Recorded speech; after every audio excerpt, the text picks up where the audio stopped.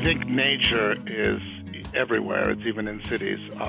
But the grander notion of nature in its truly wild, untrammeled sort of sense, which has become almost an artifact because humans have impacted so much of the natural world. That concept of wildness, that concept of something that is kind of beyond us as Homo technologicus, that other thing out there, which some people might call God if you're religious, but for me it's very much on Mother Nature, flora. That, I believe, is as important as human culture. This is Cultivating Place, conversations on natural history and the human impulse to garden. From North State Public Radio in Northern California, I'm your host, Jennifer Jewell. Our guest today is something of a Renaissance man. A Colorado native of Greek descent, Panayoti Kelaidis has a background in Chinese literature as a computer systems analyst, as well as being expert in and enthusiastically curious about most things that photosynthesize and contain chlorophyll. His story as a self-described lifelong servant of the goddess Flora reminds us of the importance of sharing our passion and knowledge. Panayoti is the senior curator and director of outreach for the Denver Botanic Gardens in Denver, Colorado, where he has served for 36 years. Characterized by colleagues as an expansive, expressive, and generous gardener, educator, mentor, and friend. Welcome, Panayoti. Well, thank you, Jennifer. That was very generous. Well, I would really like to start off with you because you are certainly well documented in the horticultural world for your different expertises in various arenas. But I really want to start with where you started, your earliest memories and horticultural influences. Tell us a little bit about that. Oh, well, yeah, it's easy enough. They're, like most people, plants, have impacted me from the time I'm very young. I was very young, and I actually I wrote a little piece for Timber Press a few years ago. They had the Roots of Our Obsession, where I told the main epiphany, which involved one of my brothers-in-law. My sister was a lot older than me, and she got married to a remarkable fellow when I was about 8, and he was a passionate gardener. And I have to say that Alan Taylor really was the one who kind of really propelled me into the arena of plants big time. And I've documented that in a piece that I wrote about him in a tribute.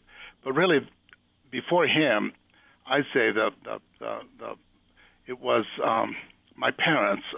They were passionate vegetable gardeners, which kind of opened up the arena of ornamentals for me eventually. But they were always out taking care of a very large vegetable garden. And this was even before my brother-in-law came into my life. I knew that they really loved fresh vegetables. And now that we're in the middle of a kind of vegetable revolution, I realized that they really had a huge impact. The modeling, having my parents out there in the vegetable patch all the time in the summertime, constantly planting and taking things out and growing a lot of things that look like weeds because they love greens, really stimulated my curiosity. You were born on the western slope of Colorado, and you have mentioned in other previous pieces as well this influence of early natural history surroundings in that area, fishing with your dad, and talk a little bit about that. And that was really, for my father, the real world. And I grew up, every time he went hunting, I didn't join him when I was a real small kid, but the fishing trips, because we lived about 150 miles from where I was born and where his heart really was in western Colorado. But we'd go over and we'd fish. And it was those fishing trips when I was a little kid, 5, 6, 7 years old, with my dad, that up in the flat tops and some of these rugged wilderness areas of western Colorado, that made me feel so comfortable in nature. And nowadays, of course, if you took a little 5 or 6 year old kid up to the mountains like that, you'd be worried about him and fret over him. But my dad belonged to a different era. So we'd get up in the mountains, and he'd camp me by a stream early in the morning. We'd hike a mile or two, and he'd drop me by a stream, and then he'd say, I'll see you at lunch or at dinner. And there I was in the wilderness with all the mountain lions and wolves and bears and who knows what all day long. And today it would be considered child abuse. But for me, those days by myself in nature were the genesis of a lifetime of addiction. And I adore my father for what he did. Well, and it's interesting to me. I have connections to the Paonia area on the western slope of Colorado, and it's a very particular environment. It's as you say, rugged, and it's high, and it's dry, and there's a very unique set of plant communities that thrive there. And I hadn't really made that connection before between that environment of my youth as well, and what you then went on to really love in plants as you continued in your professional career. Oh, well, there's no question that western Colorado, which is so much sparser in population than the East Slope, spending many, many weekends in the summertime and weeks in that environment, and dry sagebrush prairies would be ablaze with color when we would go in the spring. And I remember my father was kind of a gruff old macho type character. He would stop in the sagebrush when the phlox were blooming. He just loved the creeping phlox, and they smell so sweet. Our native western species have almost a tropical smell. And he'd stop the truck, and we'd get out, and he'd always dig up a few clumps, which we promptly killed, of course. But, the fact that my macho dad loved these little flowers was probably a signal to me that it was okay, because our cultures had these very ambiguous feelings about flowers and men and women. And at any rate, so I didn't ever have that issue, mostly because that's one of the many things I have to thank my dad for. So you then went on to become a computer specialist and major in Chinese literature and language, having these early kind of connections to both the natural plant world and then the cultivated plant world through your brother-in-law. What then pulled you into your beginnings with the rock garden at Denver Botanic Gardens? Talk about that. Oh, well, I've always, from the time I was a child, was really pretty obsessive about plants and the natural world. But I just thought that's what you did as a hobby, because I grew up in a university town that did not have an agricultural college or horticultural college. There weren't that many people I knew who practiced horticulture for a living, but I was surrounded by people who were practicing language, literature, and various other fields. And so naturally, I kind of went in that direction because I was kind of dumb, I guess, and I didn't really, connect the dots. I guess I thought that most horticulturists, were some other kind of, species or something. It was very strange because when I grew up, I spent summers in Greece as a kid. But when I went back after many years, I discovered that many of my cousins were agronomists and farmers, of course, and very much part of the plant world. And I think that there was some genetics working in that favor.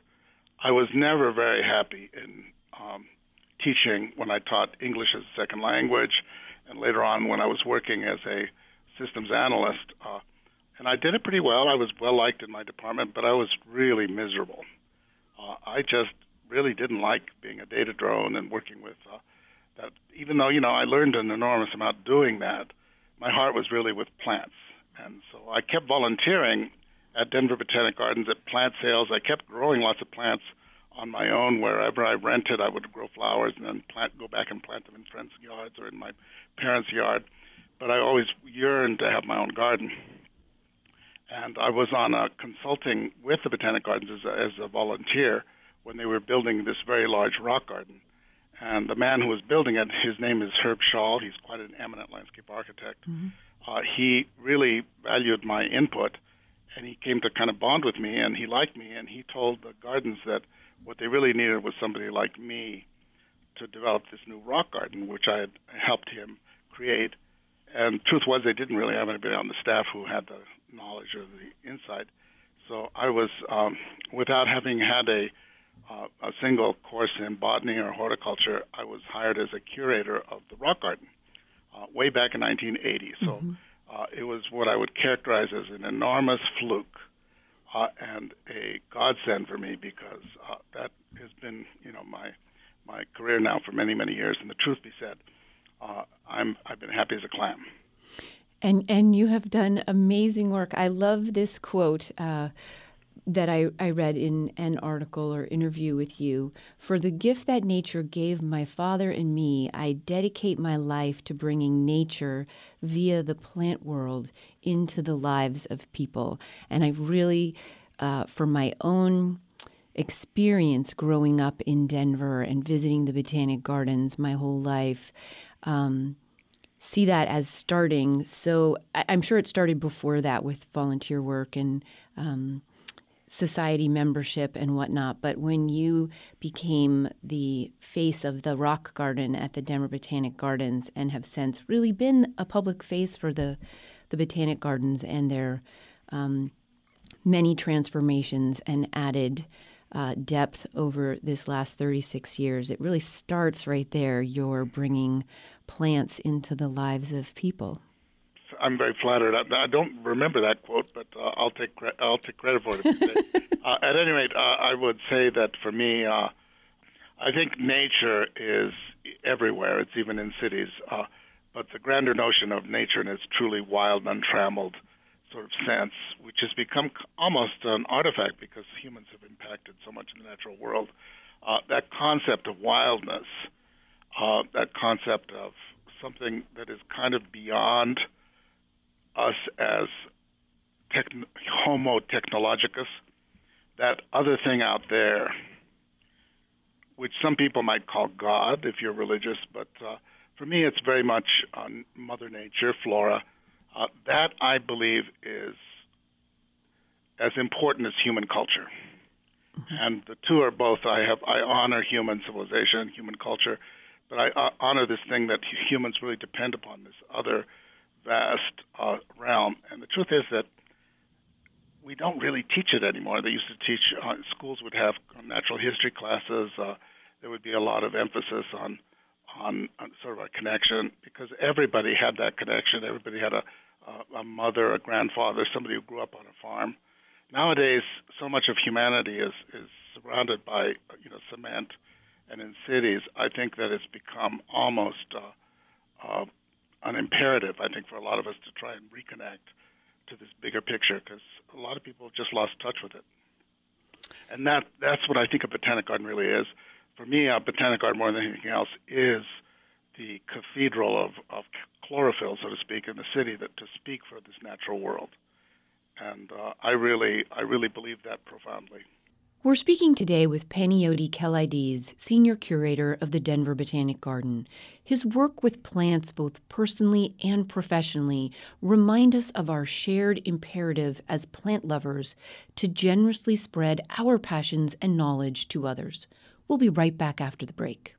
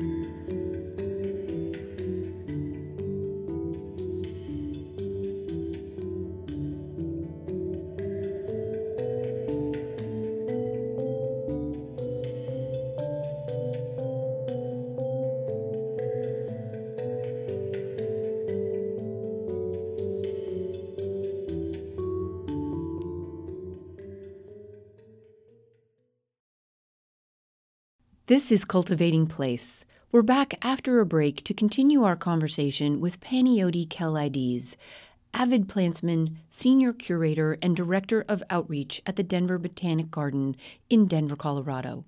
Before the break, you were speaking of the imperative to continue to teach young people and new people about plants and to foster passion for them. You have a nice statement which refers to this. Every facet of a garden is a vessel for communicating with people, with nature, with the universe. I want people to acknowledge plants and gardening and to accord them the significance they give popular music or sports. I think Denver has modeled this wonderful new way of taking their tax base and treating the Botanic Gardens on the same level as the Art Museum or the Symphony, and giving some funding to it so that they can expand and excel. What do you see that you personally are the most proud of at the Botanic Gardens? Well, there's, my tenure of all these seemingly endless decades, it's been a little bit like riding a bucking bronco, because the Botanic Garden has a life of its own and a mind of its own, and we have exploded. I mean, we're almost 8 or 7 or 8 times as big as when I started in terms of staffing, in terms of budget.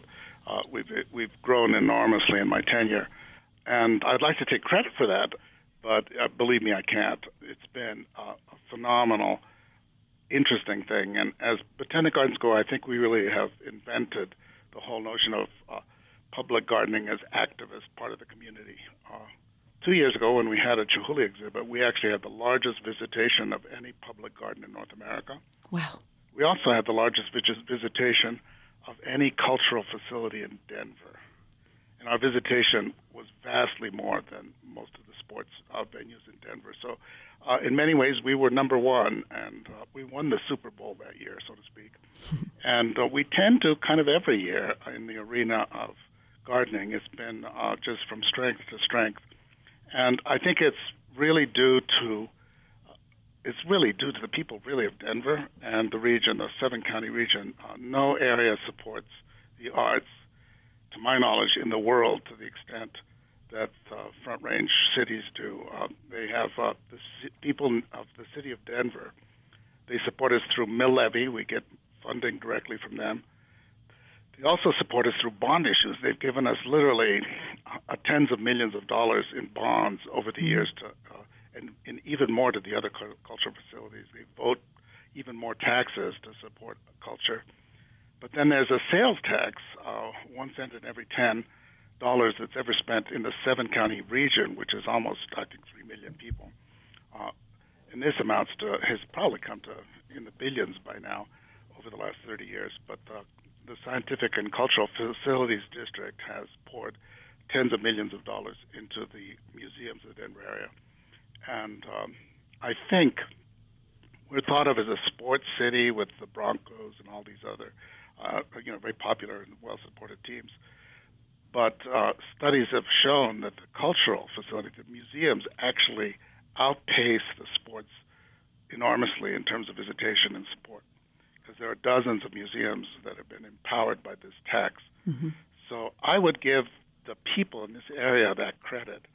And I fret about it because I travel elsewhere and I see other cultivated cities and areas, and I think, why don't they have SCFD? And I think it's a series of, interesting things. But I'm not sure that it's not the proximity of nature on all sides around Denver. That really is an important thing for all of us here. And I think it's eventually going to help Denver become really like the Florence of America in terms of its culture and its.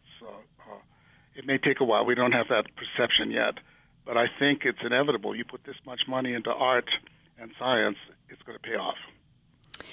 And it gets to another sentiment you've expressed, that public gardens should be forms of exploration, not just reinforcements of familiarity. And myself, having moved away from Colorado 8 years ago and going home and visiting the gardens, I very much see that in the work there. For instance, I definitely see this in the development of the new step garden at the Denver Botanic Gardens. Yeah, well, the step has been a concept which I have certainly been promulgating for some time now. Yes. I didn't exactly invent the step. It was invented way back when in Russia by God, I suppose. That whole step garden was conceived and created by other people on the staff and it's being designed, albeit by one of my proteges, and I've had some inputs, surely, but it's a good example of, I sometimes get credit for things that I have had not that much direct influence on, certainly in the recent past. I'm extremely excited about that step garden now, and I'm kind of sticking my nose in it a bit to make sure that it's meets my expectations, shall I say. And it certainly has exceeded them thus far. I'm thrilled with the design. So, do you see the plants that you're drawn to, that you collect or which you have introduced to the public through the Plant Select program at the Denver Botanic Garden, as relating back to our steppe ancestry? Well, the steppe is really a term that refers to an area in the Ukraine and parts of Russia. That was when the word was initially used. It's a Russian word. And it was Alexander von Humboldt who first visited those steppes, the great German biologist who first used it outside of Russia. And since that time, it's come to be applied to semi-arid continental regions in other parts of the world. And, of course, the steppes of Russia turn out that they actually extend all the way to Manchuria. I mean, there's a steppe all the way across Central Asia. This environment is really the center of the great continents. It's also the environment that has supported the largest herds of ungulates on all four continents.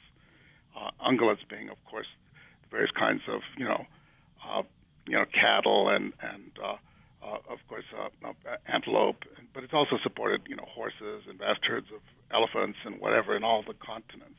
And those actually were the prey that lured humans out of the jungle, so to speak. About 3.5 million years ago, the first proto-homos, the hominids, became steppe animals.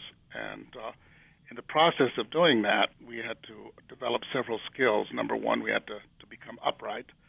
Our brain had to explode because we had to be smarter than the predators that were specializing on us. In fact, we probably eliminated several predators as well as quite a few prey. And we had to become social and communicate. So the steppe really formed the human animal. In southern Africa, in fact, there's a fantastic spot called the Cradle of Mankind outside of Pretoria that I visited almost exactly a year ago. And humans are steppe children. We were born in the steppes of Africa, and we have used the steppes as our superhighway that has transported us to Asia and Eurasia and Europe and then ultimately to North and South America. And it's the exploitation of the steppe ungulates that led to our exploding our populations. And then it was the cultivation of steppe plants like wheat and barley and ultimately corn and potatoes that have sustained humans. We are really children of the steppes. And we later conquered maritime regions because they were more manageable. But 5 of our staff have written a book about the steppes that was published a year ago by Timber Press, and it's been a very successful book. But in the course of researching and writing that book, I've realized that much of our very psychology as humans has been formed and formulated by 3.5 million years of evolution in the steppe environment, something that most people don't even know. Most of the plants that I have put into the Plant Select program and others have put into the Plant Select program, of course, many of them have steppe antecedents because this is a program aimed at elevating the horticulture of the Rocky Mountain and Plain States primarily. So we want to get plants that are well adapted. So naturally, you go to those. But I've been called a kind of a plant. It's not a nice word, but a plant whore. They say I put the whore in horticulture because I like all plants so much. Describe for us your home garden, Panayoti. My home garden. Well, I was very lucky. About 20 years ago, my ex-wife and I really have to give her a lot of credit because she was a fanatic, and we had a nice bungalow in Denver, and it was with a wonderful garden that's been featured in. Ken Drew's featured it in the Plant Collector's Garden, for example. It was pretty well known. It was a nice garden, but it was too small, and our kids needed some space. So we ended up finding an amazing place thanks to a fantastic realtor. It's on a hill with a incredible view of the Rockies, and it's about half an acre, which we didn't get the marshes and the cliffs, but we did get a slope almost 25 feet from one end of the property to the other, and It's on pure sand. It's about 80 feet of pure sand, so drainage is not a problem. And Gwen, my ex, who's a wonderful designer, did a beautiful design around it. We brought in quite a few tons of rock for one big rock garden, and there's some big perennial borders, and there's a vegetable garden. And half the garden is just native prairie that we've tried to reestablish in Western habitats. I have about 5,000 kinds of plants growing in this garden. And, it's a garden of a plant fanatic, but I maintain it pretty much with my partner right now. She does the vegetable garden, and she does some of the perennial sections, and I do the rest.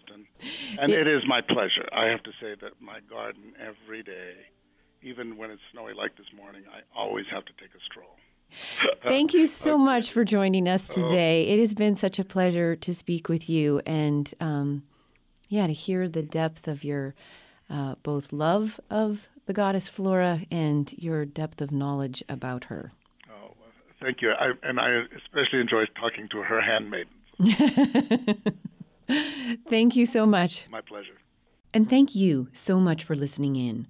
Join us again next week as the conversation continues with Sam Lemhenny, Chief of Shows and Events for the Pennsylvania Horticultural Society, who host annually the revered Philadelphia Flower Show. It is the oldest and longest-running horticultural event in the United States. We love the fact that our show, even though it is inside, will promote that positive feeling that you get when you're outside. And you're breathing in all this great oxygen, and you're smelling all the great flowers and scents from the garden, that it really has a huge impact on you physically, because you're actually doing physical work, and also mentally as well. Cultivating Place is a co-production of North State Public Radio and JewelGarden.com. The program is produced by Matt Schultz. Podcasts and photographs can be found weekly at mynspr.org. Until next week, enjoy the cultivation of your place. I'm Jennifer Jewell.